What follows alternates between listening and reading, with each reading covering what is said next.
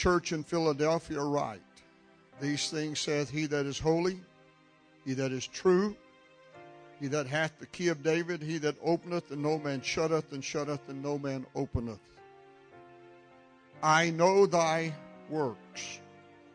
Behold, I have set before thee an open door, and no man can shut it, for thou hast a little strength, and hast kept my word, and hast not denied my name. Behold, I will make them of the synagogue of Satan, which say they are Jews and are not, but do lie. Behold, I will make them to come and worship before thy feet, and to know that I have loved thee. Because thou hast kept the word of my patience, I also will keep thee from the hour of temptation which shall come upon all the world, to try them that dwell upon the earth. Behold, I come quickly. Hold fast that which thou hast, that no man take thy crown. Him that overcometh I will make a pillar in the temple of my God, and he shall go no more out.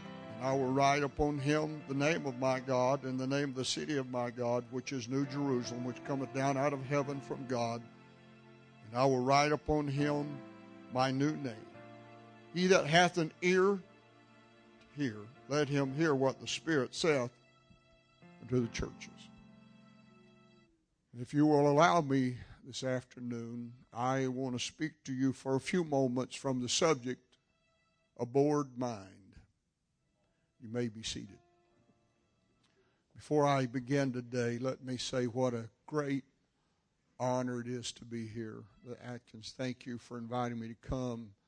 I give honor to all the ministers of this district, to the leadership of this district. It's just an honor to be here today, and I do hope that I can challenge you a little bit today so that we can become better people. In the late 80s, as a result of some chaos that took place in the church I was attending at the time, my pastor came to me and suggested that I go back to school. We had had 3 families affected in 1 month by people whose lives had become so hopeless that they gave up hope. And as a result, did bodily harm to themselves. And after carrying on a conversation with my pastor, we talked for quite a bit of time. He said, Brother Hughes, we don't have answers for these people. There's got to be an answer. I suggest you go back to school and try to help us find some answers. Well, I have been taught to obey my pastor, so I did what he asked. And I started studying families. And as a result of that study, what I talk to you about today has to do with why our family structures are so chaotic. The problem of America is not drugs. It is not Hollywood. It's not alcohol. It's not cigarettes. It's not even sin. The problem of America today is our families have fallen apart. And as a result of our chaotic families, there's no place of healing for people who are hurting. I am convinced that the reason America is not receiving the revival that it has seen in the past has nothing to do with the message, the men, or the means. We have all those. We have the money. We have the greatest preachers. We have the message. But it's not happening like it did. Why? Because dysfunctional families can't heal. This is the family of God. And all the chaos that we have in our natural family, we drag into the church. And the church becomes contaminated with all of our issues. And it keeps people's lives from being changed. And if we don't get our families right, we will never have revival. Revival starts at home. Church is not relegated to church. You don't live for God when you get here. You start living for God at home. You teach your children how to live for God. You practice at home what you say you preach here. You live it at work. You live it everywhere in your life. You don't just do it when you get here. But we've learned how to do that. We've learned how to put masks on. We've learned how to play parts. We've learned how to act. We've learned how to act like everything's okay when everything's not okay. Standing in a hospital corridor about 3 o'clock in the morning, about a month before my pastor and I had a conversation. I was standing there with a man, and his wife had taken an overdose, and he's standing there and he's beside himself, and the doctor finally comes out after 4 or 5 hours of her being in the trauma unit of the hospital, and the doctor began to talk to this man, and he said to him that morning, standing in the hospital corridor, that the odds of your wife surviving is less than 5%. We have pumped her stomach. We've counted 19 amitriptyline tablets. It only takes 3 to stop your heart. We have no clue how many her body has dissolved and absorbed at this time. Her blood pressure is somewhere around 230 over 180. Her heart is beating over 200 beats a minute. If her heart doesn't explode or she doesn't have a stroke, it will be a miracle. The odds are she'll never walk out of this hospital. And he began to weep, and he said, "Doctor, what have I done that would cause my wife to want to take her life?"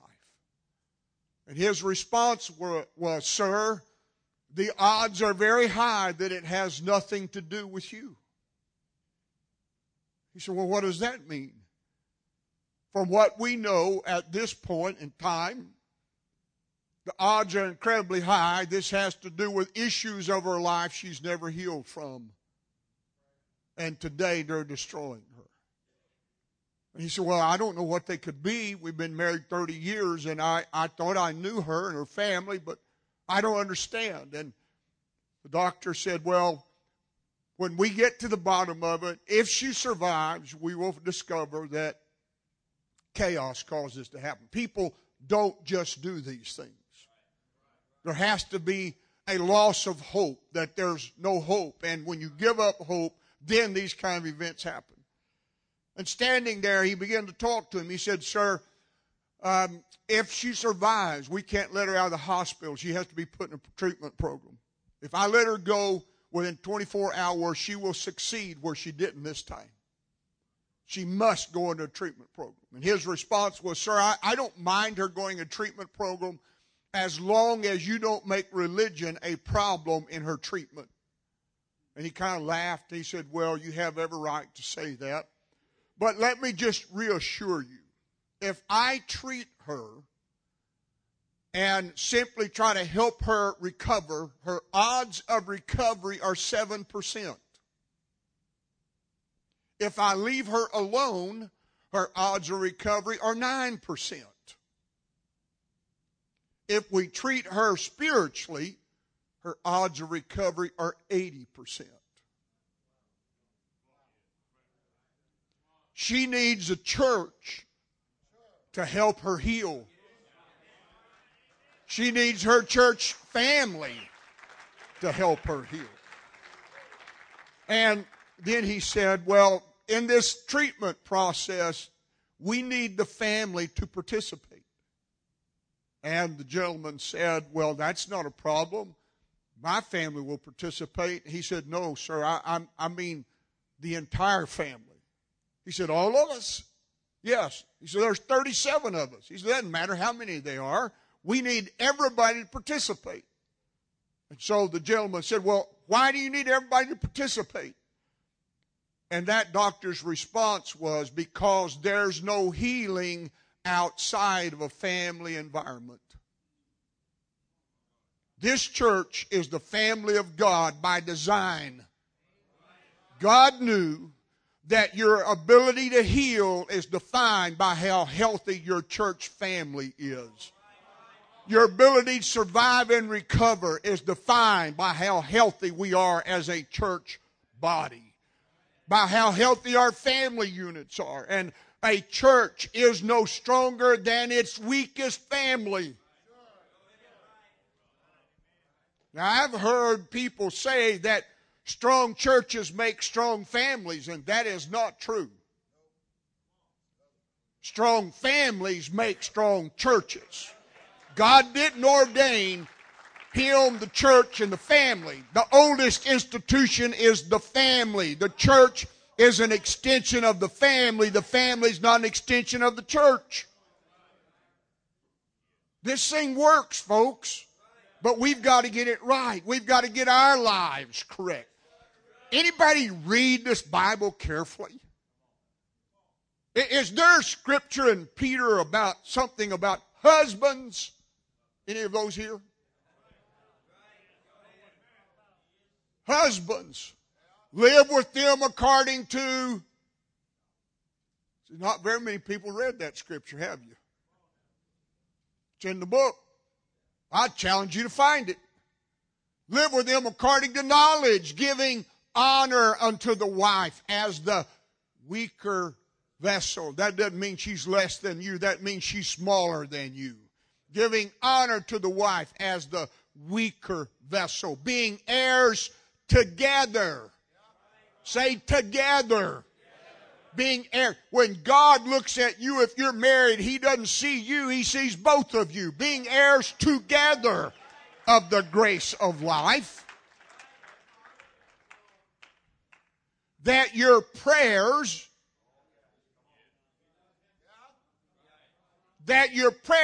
be not hindered. Now, us Pentecostals have made up more dumb doctrines about the devil in the last 20 years than my entire life that I have lived. We got spirits everywhere. Everything's a spirit. Everything's not a spirit. If you think everything's a spirit, you don't believe Jesus conquered the devil at the cross. If you read the book, his brother named Jude said that he is bound in chains until the day of judgment. Anybody read where he got loosed?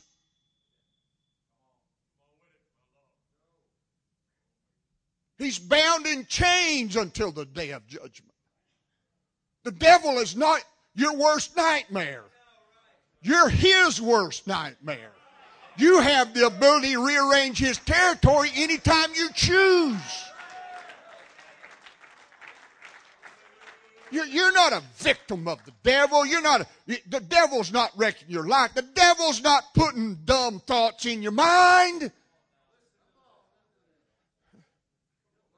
Devil doesn't make you have bad thoughts. Devil doesn't tempt you with lust.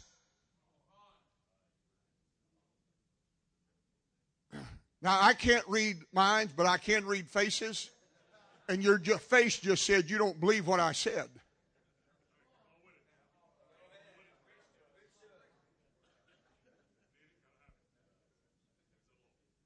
You know, some of this stuff we say and do, we've checked our brain at the door. We live by our feelings and our emotions instead of what we know. And what you feel will never change your life. What you know will change your life. It's your convictions of truth and your understanding and knowledge of God that will change who you are.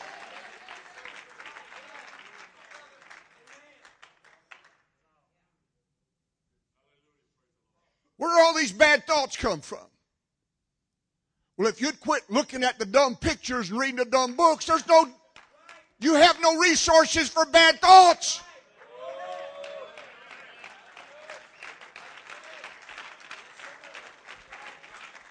Can you show me one place in the Bible where the devil ever created a body and lived in it? What is the devil?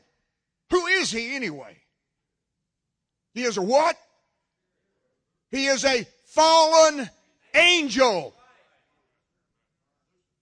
He is nothing more than a fallen angel. He has no more power than a fallen angel. He has never created anything. He has no creative powers. He's never created one bad event. All Jesus said he did was lie. He is a liar and the father of it.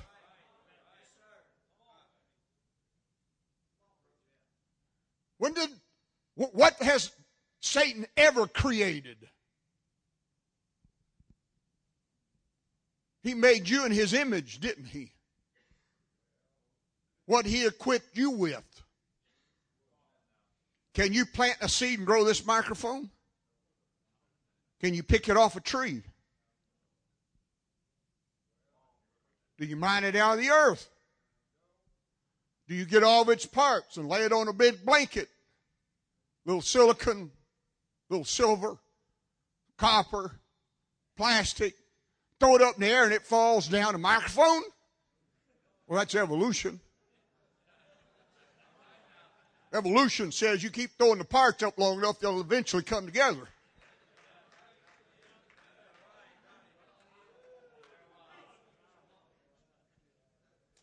Where did it come from? Just happened? The creative genius of God living in a man gives him the ability to create. God put his creative nature in every one of you, and you can create. You have the power to create whatever you choose to create. You can create chaos, or you can create peace. You can have a good life, or you can have a bad life. It's your decision. Don't blame some devil about your dumb choices. It's your choice. The devil didn't make you do it. He didn't twist your arm. He didn't tempt you. If you didn't enjoy doing it, you would quit.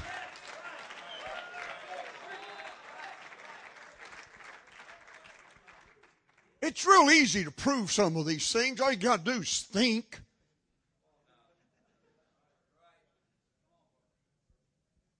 So all you got to do is think. You ever seen a blind man who had a problem with lust?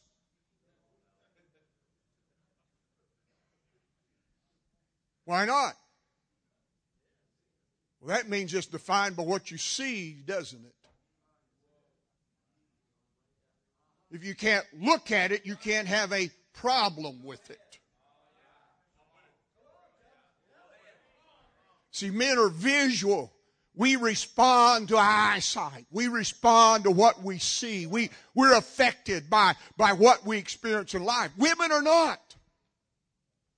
There's never been a car wreck produced by a woman driving down the street seeing a man in the front yard in a bathing suit. There have been multiplied millions produced by a man driving down the street seeing a woman in the front yard in bathing suits. He's run over trees, cars, dogs. I read recently where a man parked his car in the vestibule of the church. The road teed. There's a couple of ladies walking along the sidewalk that are not dressed properly, and he's watching them, went right straight through the stop sign, across the street, jumped the curb, up the front steps, and into the front door of the church.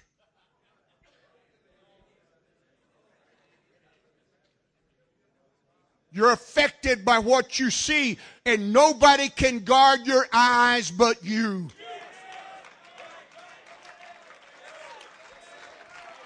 It's not your wife's responsibility to guard your eyes. It's your responsibility to guard your eyes. And you better make a covenant with yourself about things you will do and you won't do.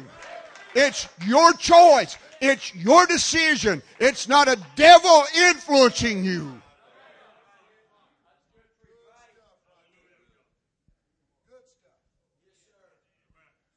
You know, the Bible is such a unique book. It has so many incredible details that most of us never pay attention to.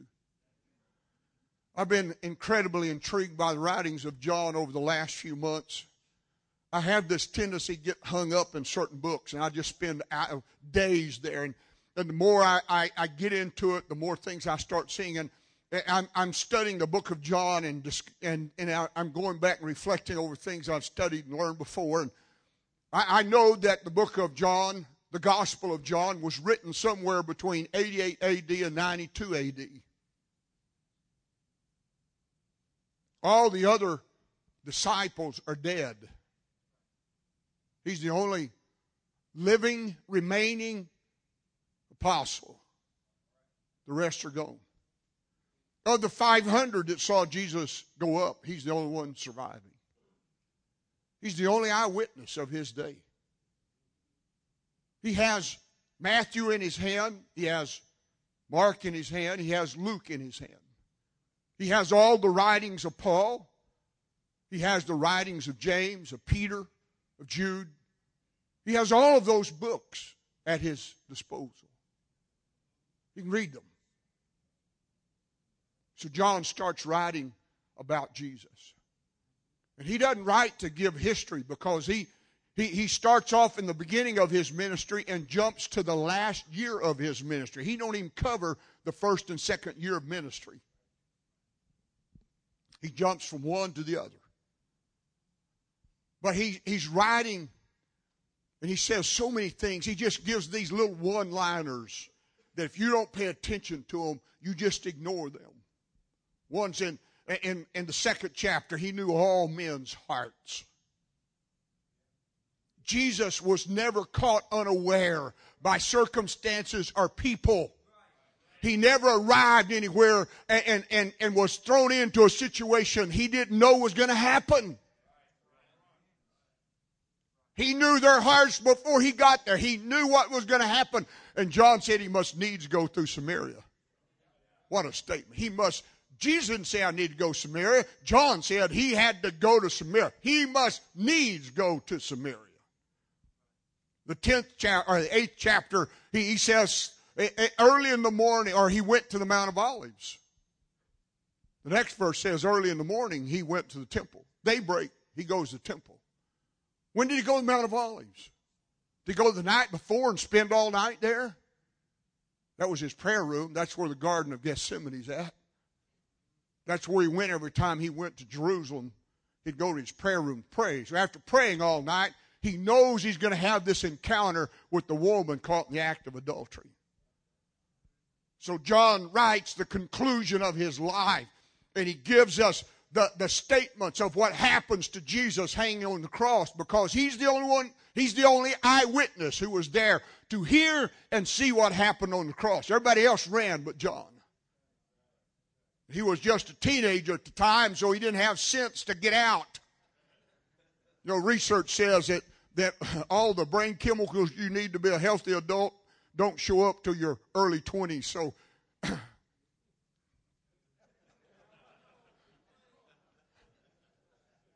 yeah, some of those are real helpful to help you understand this is really dangerous.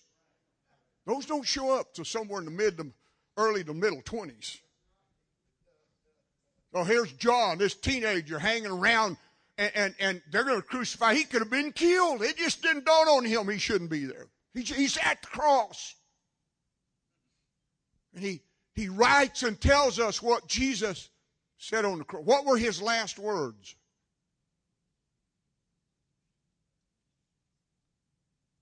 John records them as, it is what? It is finished. What do you think he said? It's over? It's through? I completed it? The Greek word that's used there is tetelestai. Barclay says that is a term that came from the Olympiads. It's a term used to describe the behavior and actions of someone who just won an Olympic event. It's the victor's shout of triumph. The last word Jesus had on the cross was, I won! I won! I won! I won! All of earth started celebrating. The grave graves burst open. The dead in those graves came out and started walking back through the city because he won.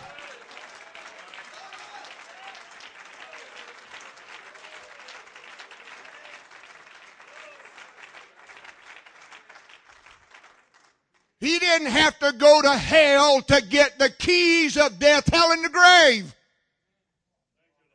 Carmen don't have a clue.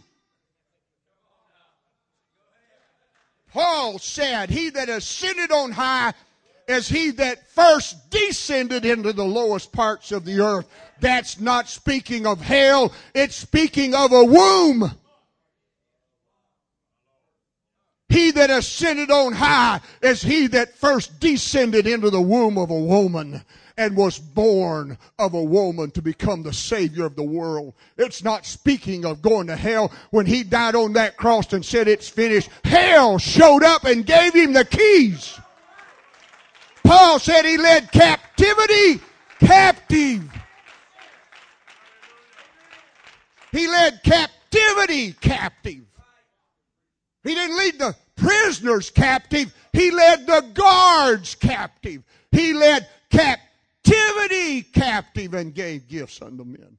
Writing to the church at Colossae, he said, having spoiled principalities and powers, he made a show of them openly, triumphing over them. Having disarmed principalities and powers, he made a public spectacle out of them. He took Satan and all of his angels that had fallen to heaven, and there was a parade in heaven that celebrated the victory Jesus had on the cross.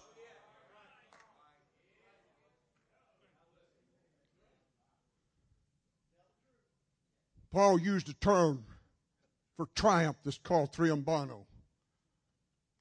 It's a term used to describe the behavior and actions of a Roman general who's won a major war and brought a region into the leadership of the Roman Empire. He's brought it, there was peace. When he walked away, there's no guards have to remain because he's convinced the people that Rome is the best thing that could ever happen to him.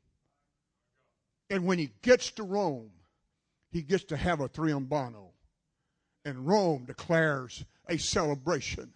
And all of Rome dress in white, and they line the Appian Way. And as the Roman general comes with his chariot, the citizens of Rome start shouting Nike, which means victory, to the victory.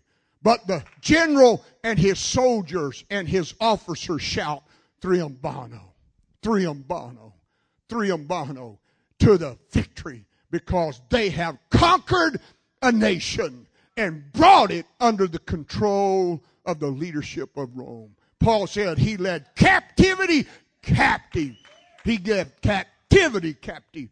He also said having spoiled, past tense, principalities and powers, he made a show of them openly, triumphing, triumphano. Heaven was waiting for at least 4,000 years to see what God was going to do about Satan. You understand Satan caused more chaos in heaven than he did here on earth? The place of holiness and the place of peace was wrecked by the rebellion of Satan. Heaven had been, the 2/3 of the angels, Michael, Gabriel, and the other 67% that were still there, that were still loyal, were waiting to see what's going to happen to Satan. Paul said he took him to heaven, and heaven celebrated. Why? Because Jesus said, I won.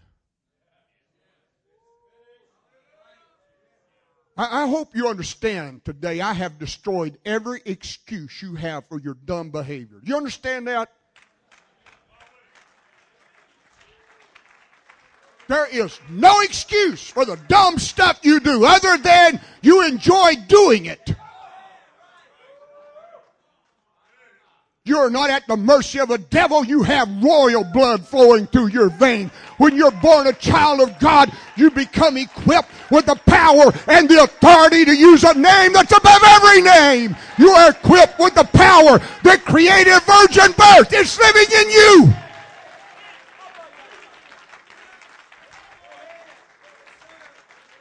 You're not at the mercy of life or the mercy of emotions. You can become anything you want to be. You got to choose to do it. You got to quit making all these dumb excuses. I've been working with families for 28 years now. I've had over 25,000 sessions with people. Probably closer to 30 at this point. As of today, nobody's ever walked into my office and said, Brother Hughes, Mr. Hughes, or Dr. Hughes, whatever they want to call me. Doesn't matter to me, it's just a name. Nobody's ever showed up and said, Brother Hughes, you are looking at a problem. Everybody I talk to has a reason for their dumb stuff. My wife just knows how to tick me off. She won't let me be the head of my house. Oh, you spoiled brat. You don't want to be the head of nothing.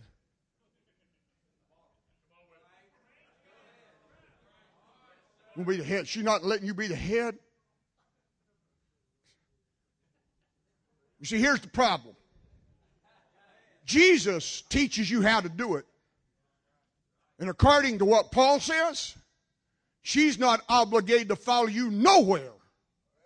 If you don't prove to her, you'll die for her.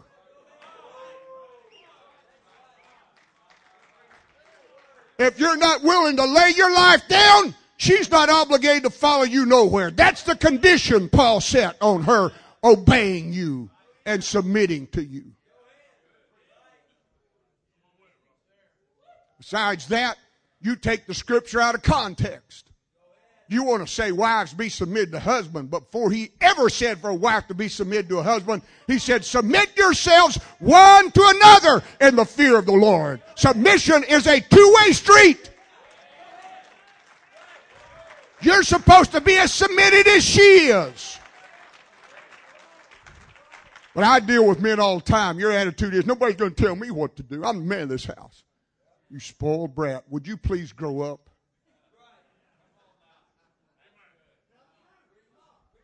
Go get in your vehicle and pull out of this parking lot. I guarantee you in less than 5 miles you'll be told what to do probably 5 or 10 times. There'll be multiple stop signs and red lights that are going to tell you what to do.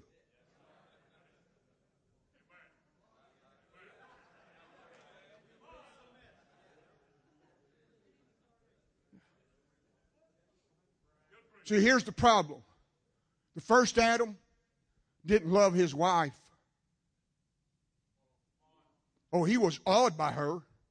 Because when God brings her to him and brings him out of that anesthesia he put him in, and he awakes and he sees this woman and he gives her to him, he calls her woman. The literal translation of that word is wow, oh wow. Adam was quite impressed with his gift. Whoa. But I don't know what happened in paradise. Without a devil. Without a devil. He got to the point he was tired of her and was willing to see her die.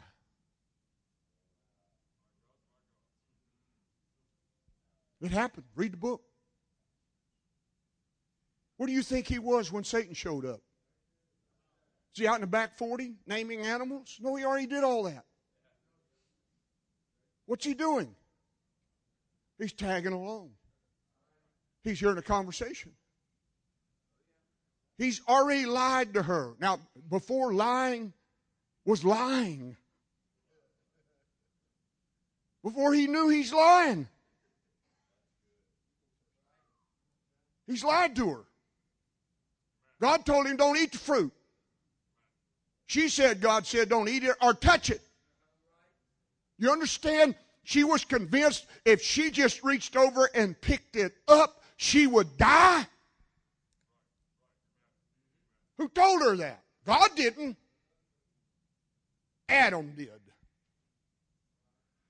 She picks the fruit up, doesn't die, so she's not worried about the second part. He's waiting to see the second part. He's watching. You know, I love my wife. We've been married 41 years. Now, in 41 years, she's ticked me off a couple of times. I'll be honest. You won't, but I will. There have been several times she's ticked me off. But I never wanted to see her die. So I don't know what got into Adam to the point he was willing to sacrifice her. You see, he had several ribs left. He was convinced God said it's not good for man to be alone. And so if he takes this one, he'll give me a better one next time. And that's your fantasy all the way through life.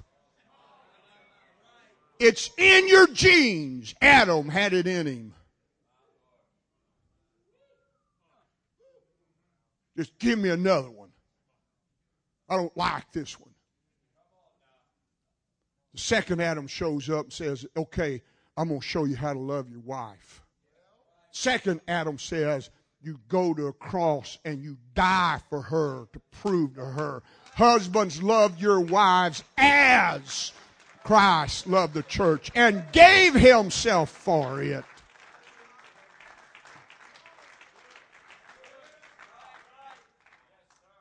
I have a dear friend. He's an incredible prayer warrior.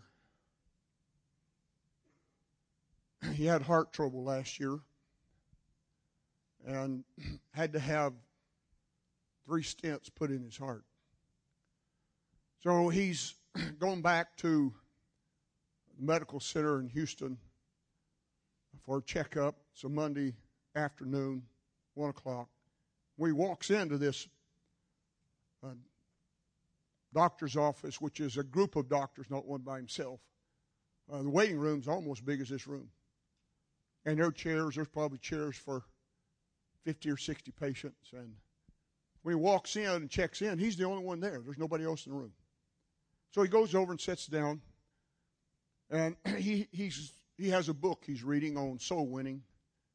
And he's read a little bit of it and laid it down beside him. And he said, I was just trying to think about the book, what it was saying. I was trying to etch it into my mind, and so I'd read it and lay it down. Parts of it I was trying to memorize. And so while he's doing this, he hears the door open. And he looks up, and in walks a conservative Jew. He's got his little cap on. He goes over and checks in. Now, this room's empty. He could have went anywhere in that room, sat down. He walked over, and he sat down in the chair beside my friend. There's one between the books on the chair between them. Then he sits down, and he looks down at that book, and then he looks at my friend, he looks back at the book, and he said, what's that about? And he said, it's about soul winning. Well, he knows he's a Jew. He said, when I looked at that man, I felt arrogance like I had never felt in my life. And so when I looked in his eyes, it was just almost like darkness when I was looking there. He said, he started trying to intimidate me. And he wanted to know, well, do you know the author? And he said, yes. And he said, well, explain this to me. And he said, well, it's witnessing about the Lord Jesus Christ. He said every time I'd use the name of the Lord Jesus Christ, he'd tremble. He visibly was shaken by that name. And his intimidation just kind of disappeared because my friend he didn't know who he was dealing with. He's a prayer warrior. He took control of that environment. So this guy, they started a conversation. And for some reason, this gentleman starts saying, it's all about the conscience. My friend said, what do you mean? He said, it's all about the conscience. And so my friend said, you mean like right and wrong, the way Jesus taught? And he said, yes. He started shaking his hand. He said, see this watch? When I bought this watch, it was the most irritating thing I ever bought in my life. It was big, it was bulky, and when I put it on, it just irritated me. But it didn't take but about a month for me to get used to this watch. He said, I am a psychologist, and he's a very well-known one in Houston. And he made the statement, when the mind gets bored, the conscience goes to sleep.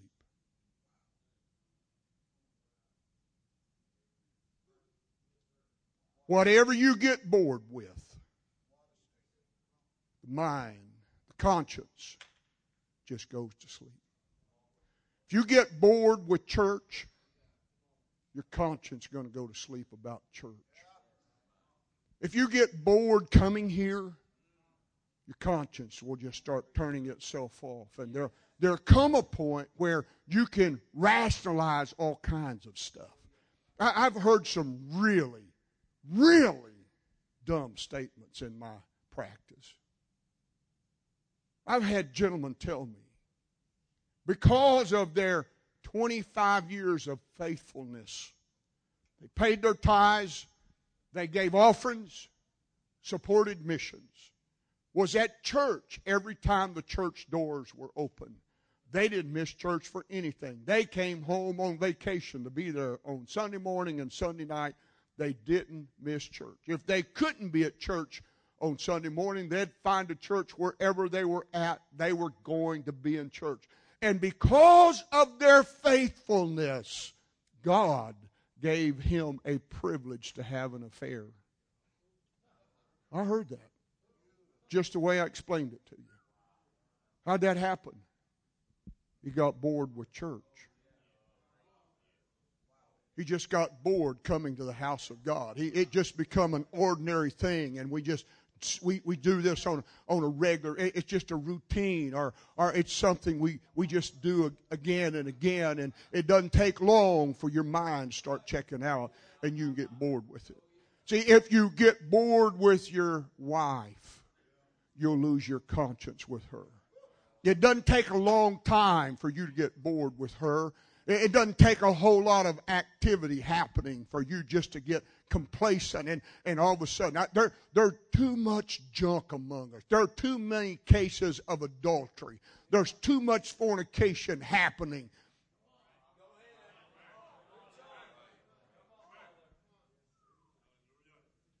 I need to close my eyes because your face is telling off on you. I think I'm going to preach like this for a while.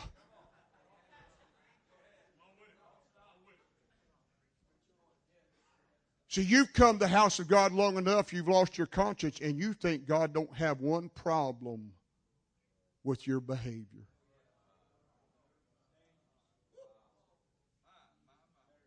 So you've learned to be a predator.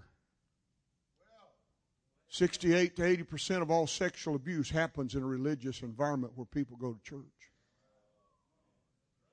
You can come to an altar and shout. You can run the aisles, you can dance, you can worship, and you can go home and be evil. Because you can turn your conscience off to it. You can convince yourself that the marriage bed is undefiled, so nothing you do at your home is wrong. So you can twist the scriptures to identify. Would y'all like me to preach something else? Some of your faces say so.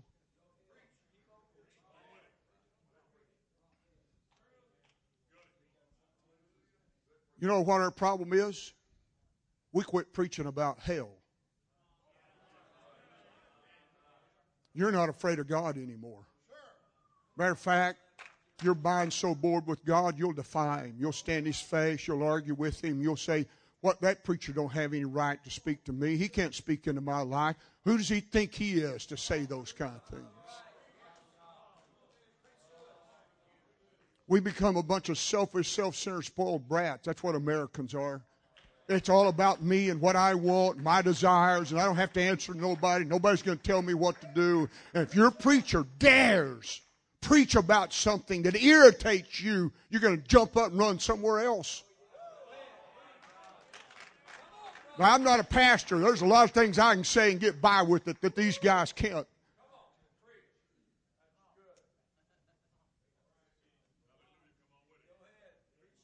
It's amazing what the will of God is. Yeah, you'll come to him and say, you know what, brother pastor, I prayed it's the will of God for me and this lady to get married. You just took his ability to cause any kind of influence out of your life because you put it all in God's hands and you eliminated him from the process. He might know there's some real issues here. Oh, but you prayed about it. When you want your way, you always put God in the middle of the picture. It's the will of God. And about 5 years later, now it's the will of God to get divorced.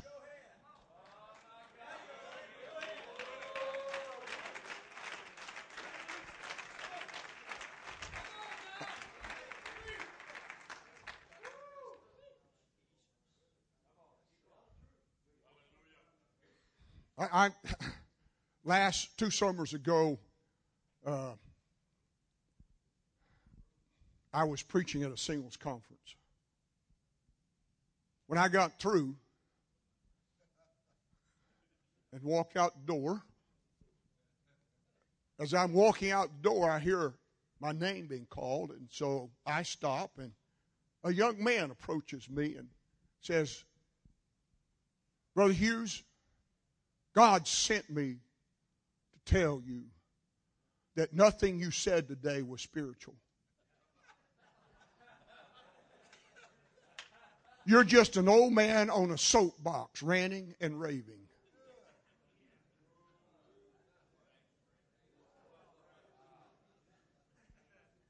Well, I understand the Pentecostals don't like nobody messing with their life. We're not willing to be preached to. You couldn't survive the preaching I heard as a child growing up in Pentecost. They could preach hell so hot you could feel it. It was a vision of hell that converted my father. My dad worked in a steel plant, and they made springs for trucks during the army or during World War II. And he opened a furnace one day to stick a spring in it to temper it.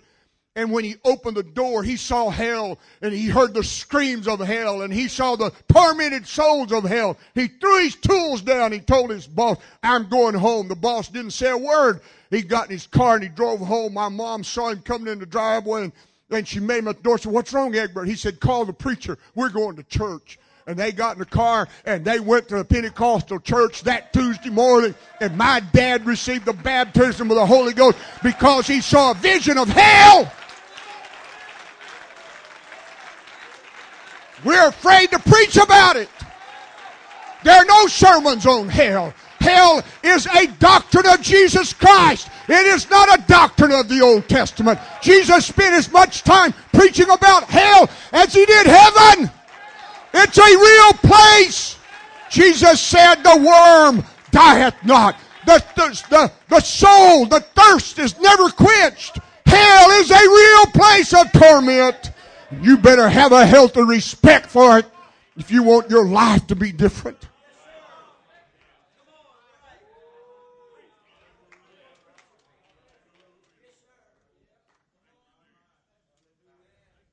You're an American.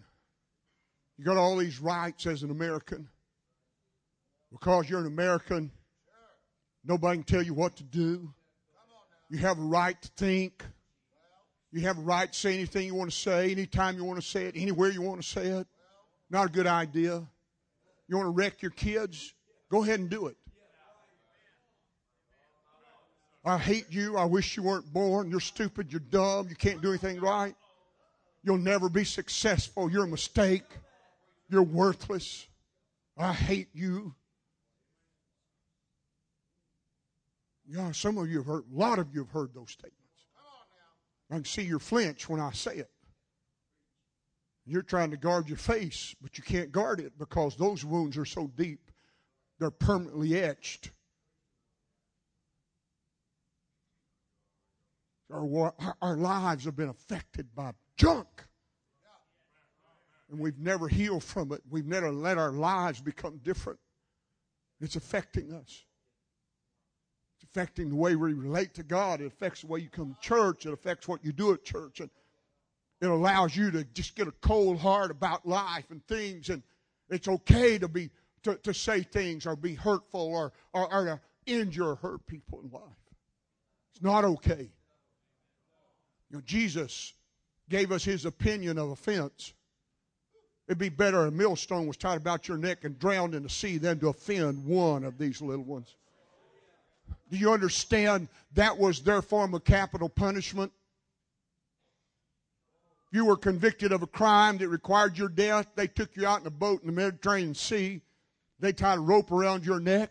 They tied that rope to a millstone. They threw it overboard and buried you in an unmarked grave where nobody would know you existed. Jesus said it'd be better that life was totally erased of any memory of you than to offend one of these little ones. God hates offense. But we do it.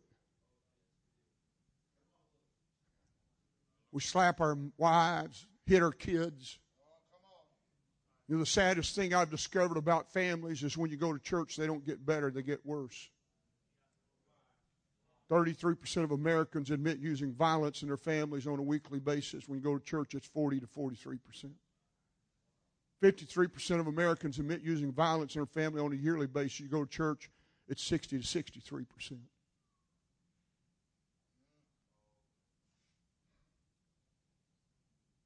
Shouldn't be. How does it happen? So you're an American. Anybody ever read 1 Corinthians chapter 6, verse 16?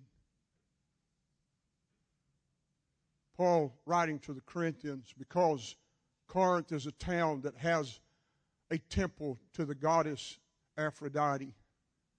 It's on top of the hill. There's over 1,000 prostitutes in that temple. The way they show their worship, the females show their worship to Aphrodite, is they cut their hair off as a sacrifice.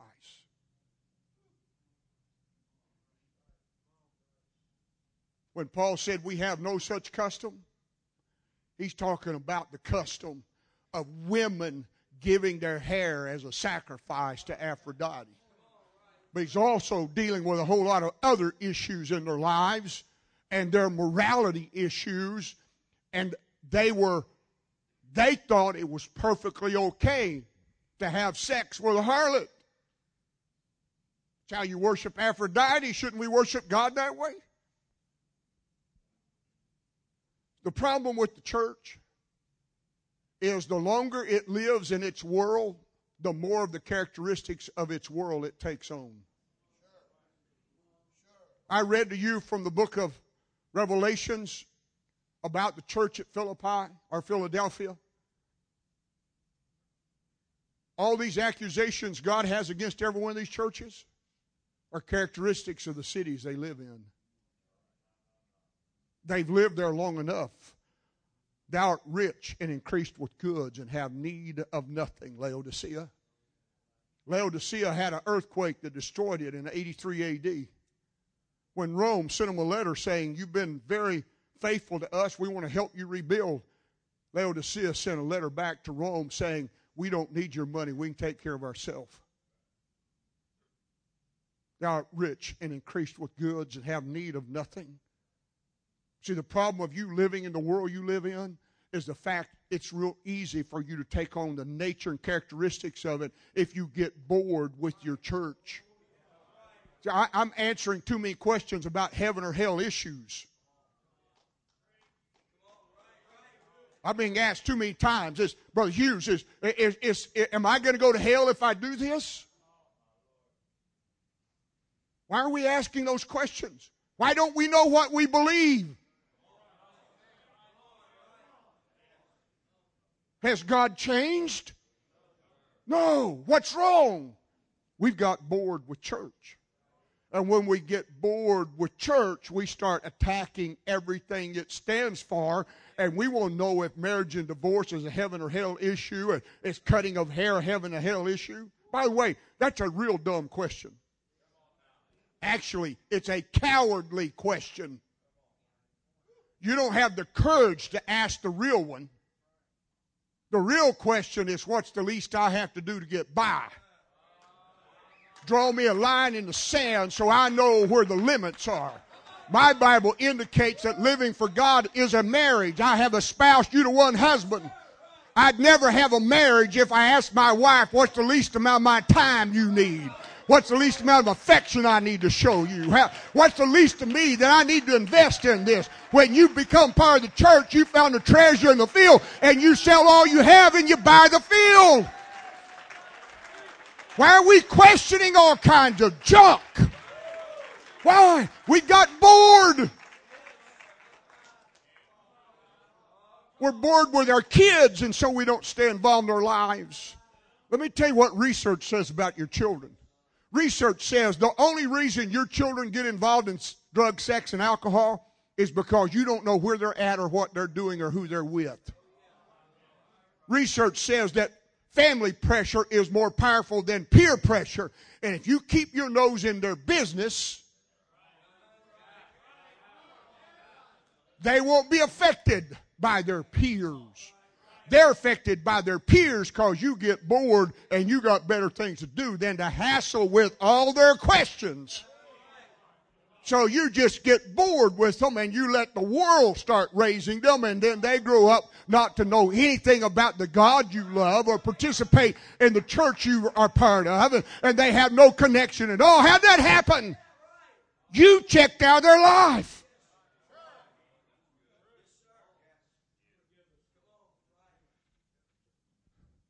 There's never a moment you check out.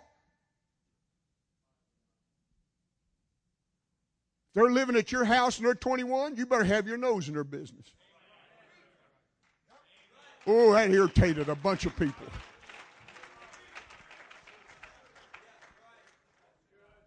My kids married, moved off, moved out of town, job transfer them back to town, didn't have a place to stay.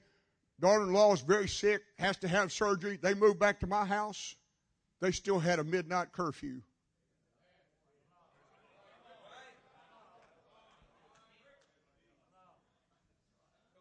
Yeah, I'm an old man.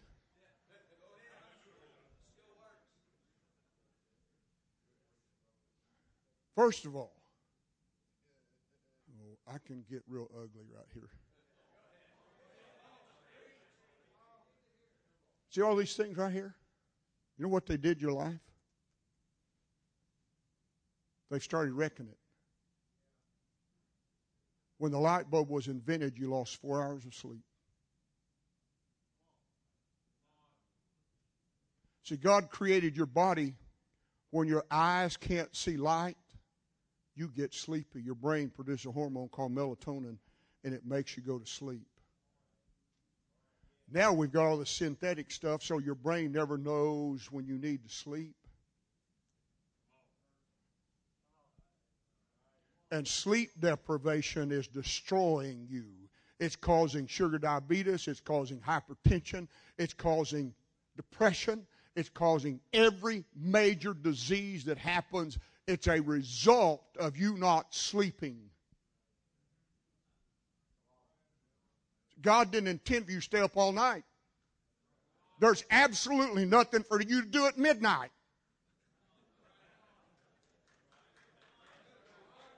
If your brain don't get at least 6 hours of sleep a night, it cannot be healthy.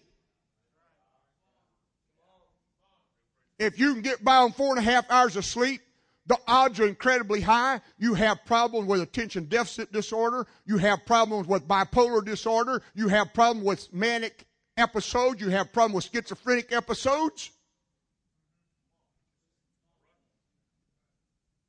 It's all about the devil, right? There's spirits out here doing all this. No, if you just grow up and go to bed like an adult.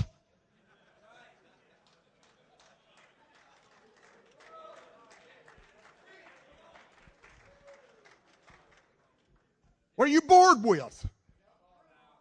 You want your life changed? Change it. You have the Holy Ghost living in you. That's the creative power of God living inside of you, and there is nothing you can't find answers to. There is no problem you cannot solve.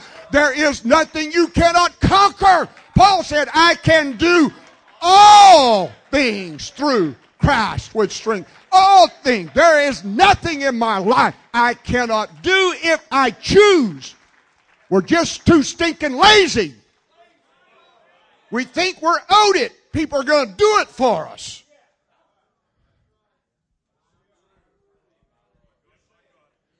Paul said, know you not, he who joins himself to a harlot is one.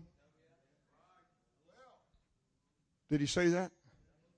For two saith he shall be one flesh.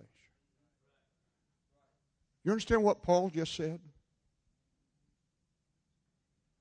Paul said, if you have sex with that harlot, you married her.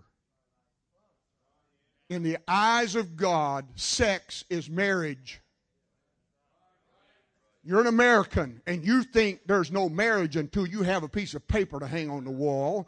So you can go out and have sex with 100 people, and you've never married them. In God's eyes, you've been married 100 times. There's no such thing as casual sex. You have sex with somebody, you're going to walk away with their spirit attached to you. That word cleave means to glue together. When you glue things together and break them apart, you don't get clean breaks. You get involved with somebody and you walk away, you're going to walk away with their spirit attached to you. You're going to wind up thinking like them, acting like them, and looking like them because their spirit is attached to you. You go attach it. What if they've been attached to somebody else? Now you got two spirits. What if that one was attached to somebody else? Now you got three. Every person, they did a little diagram of what could happen. You could have as many as 2,000 people attach your life by one encounter with a loose person. We just got bored. Virtue's not important anymore. Being a virgin, that's not important. Being pure.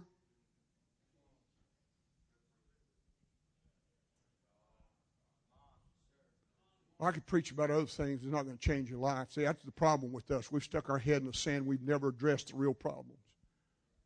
And we've created a monster. And it's our fault. We can't blame nobody else for it but us. We want our world changed. We got to start changing it. We got to make a decision. You know what? This is not going to happen at my house. Victoria don't have any secrets. You drag that dumb magazine to your house. You let your wife subscribe to it. You find it in the bathroom with a 9-year-old, you're in trouble. You just introduced him to an addiction to pornography that can last for a lifetime because you've taught him that a woman is simply about her body and what she looks like.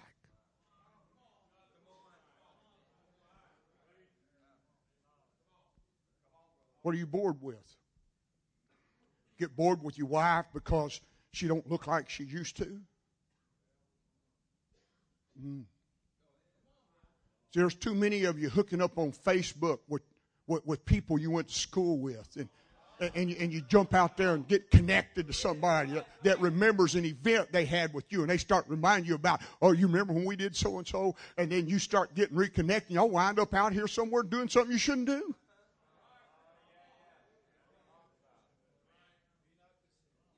How's that happening? We're just bored. You got to be really bored to be on Facebook.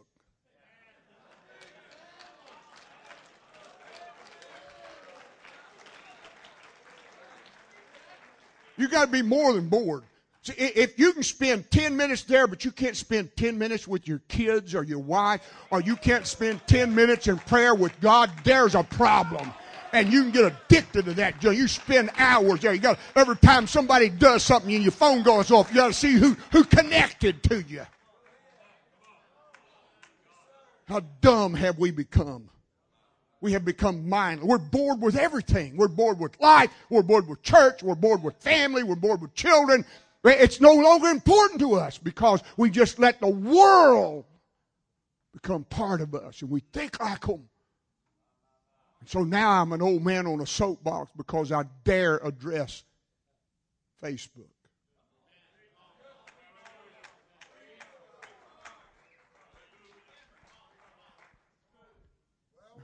I could care less what you eat, and I don't care where you've been or what you've seen. And if you think other people are really that impressed, you got a problem.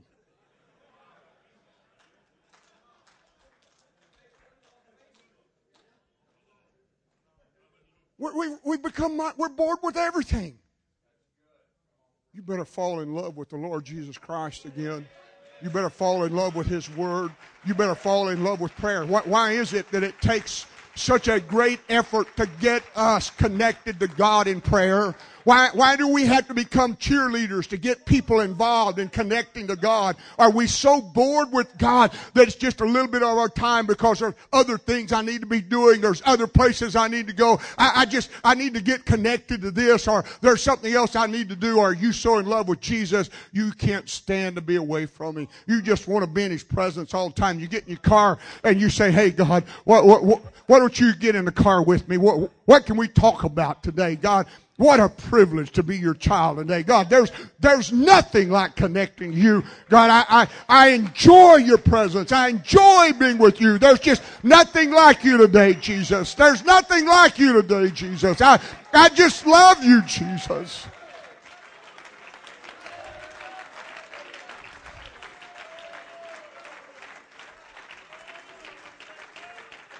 Please stand, I'm through.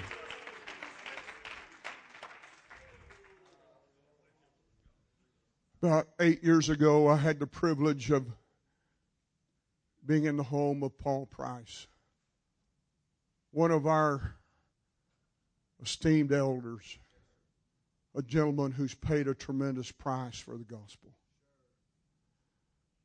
At that time, he was about 81. His wife was real sick. He's standing, we're in his home, and he's standing at the kitchen. And his sink had a window that looked out over the front. When you look out the window, in the distance, there's a big mountain there. His house is at the bottom of the mountain. And you stand there and look. And he's standing there looking out the window, and I walk up, and we're talking. He said, Brother Hughes, tears start running down his face. Brother Hughes, I'm 81, and I don't think I know Jesus.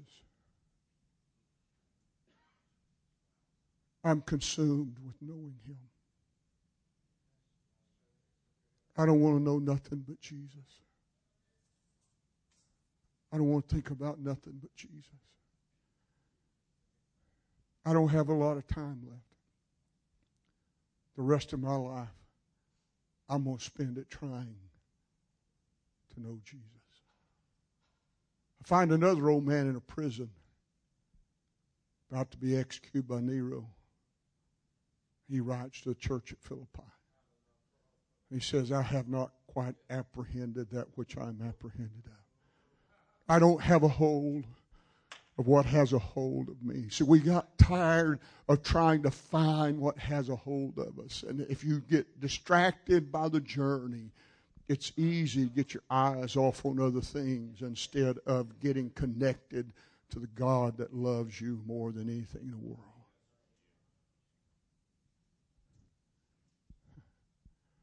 I just want to know Him. I'm past that age in life where that's what's going on in my life. Last summer I preached in a Baptist church. I preached an anniversary service for a Baptist pastor. They honored him. He didn't even participate in the service. He was sitting on the front row, and there was a lady that introduced me to speak. Before I spoke, she had the church stand, and she prayed. I'm haunted by her prayer because her prayer was, Father, would you let Reverend Hughes step far enough into your spirit that we don't see him, we see you.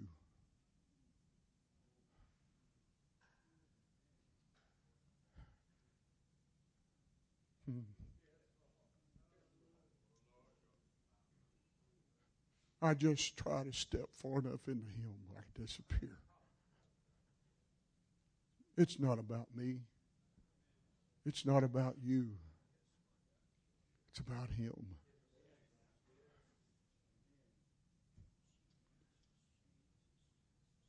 Have you got bored? Gracious Father, I thank you for your incredible Spirit that's here.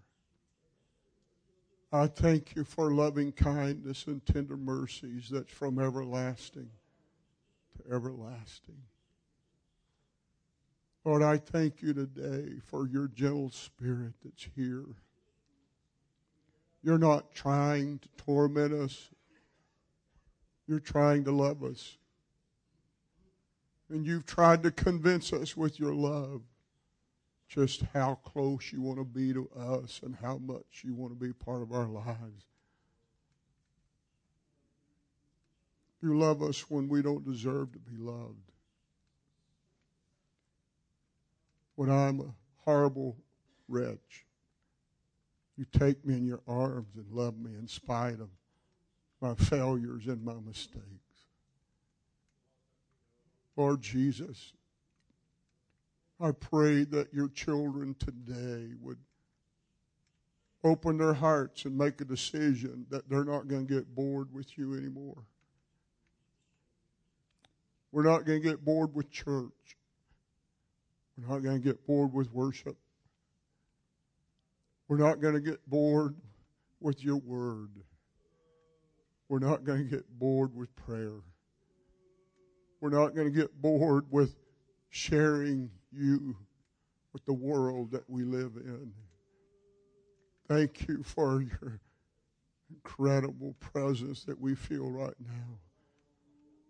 Would you touch a heart, Jesus? Would you step into a heart? Let them feel your Spirit as it draws them to a reminder of the relationship that you desire to have with them. Thank you for your great presence we feel right now. In the name of Jesus.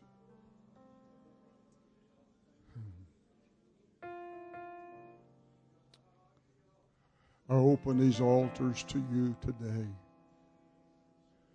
If you'd like to have an audience with your Father, He's here. If you just respond, He won't force you. He won't make you. There will be no demand. But if you desire His touch, I promise you He will touch you. He's here today.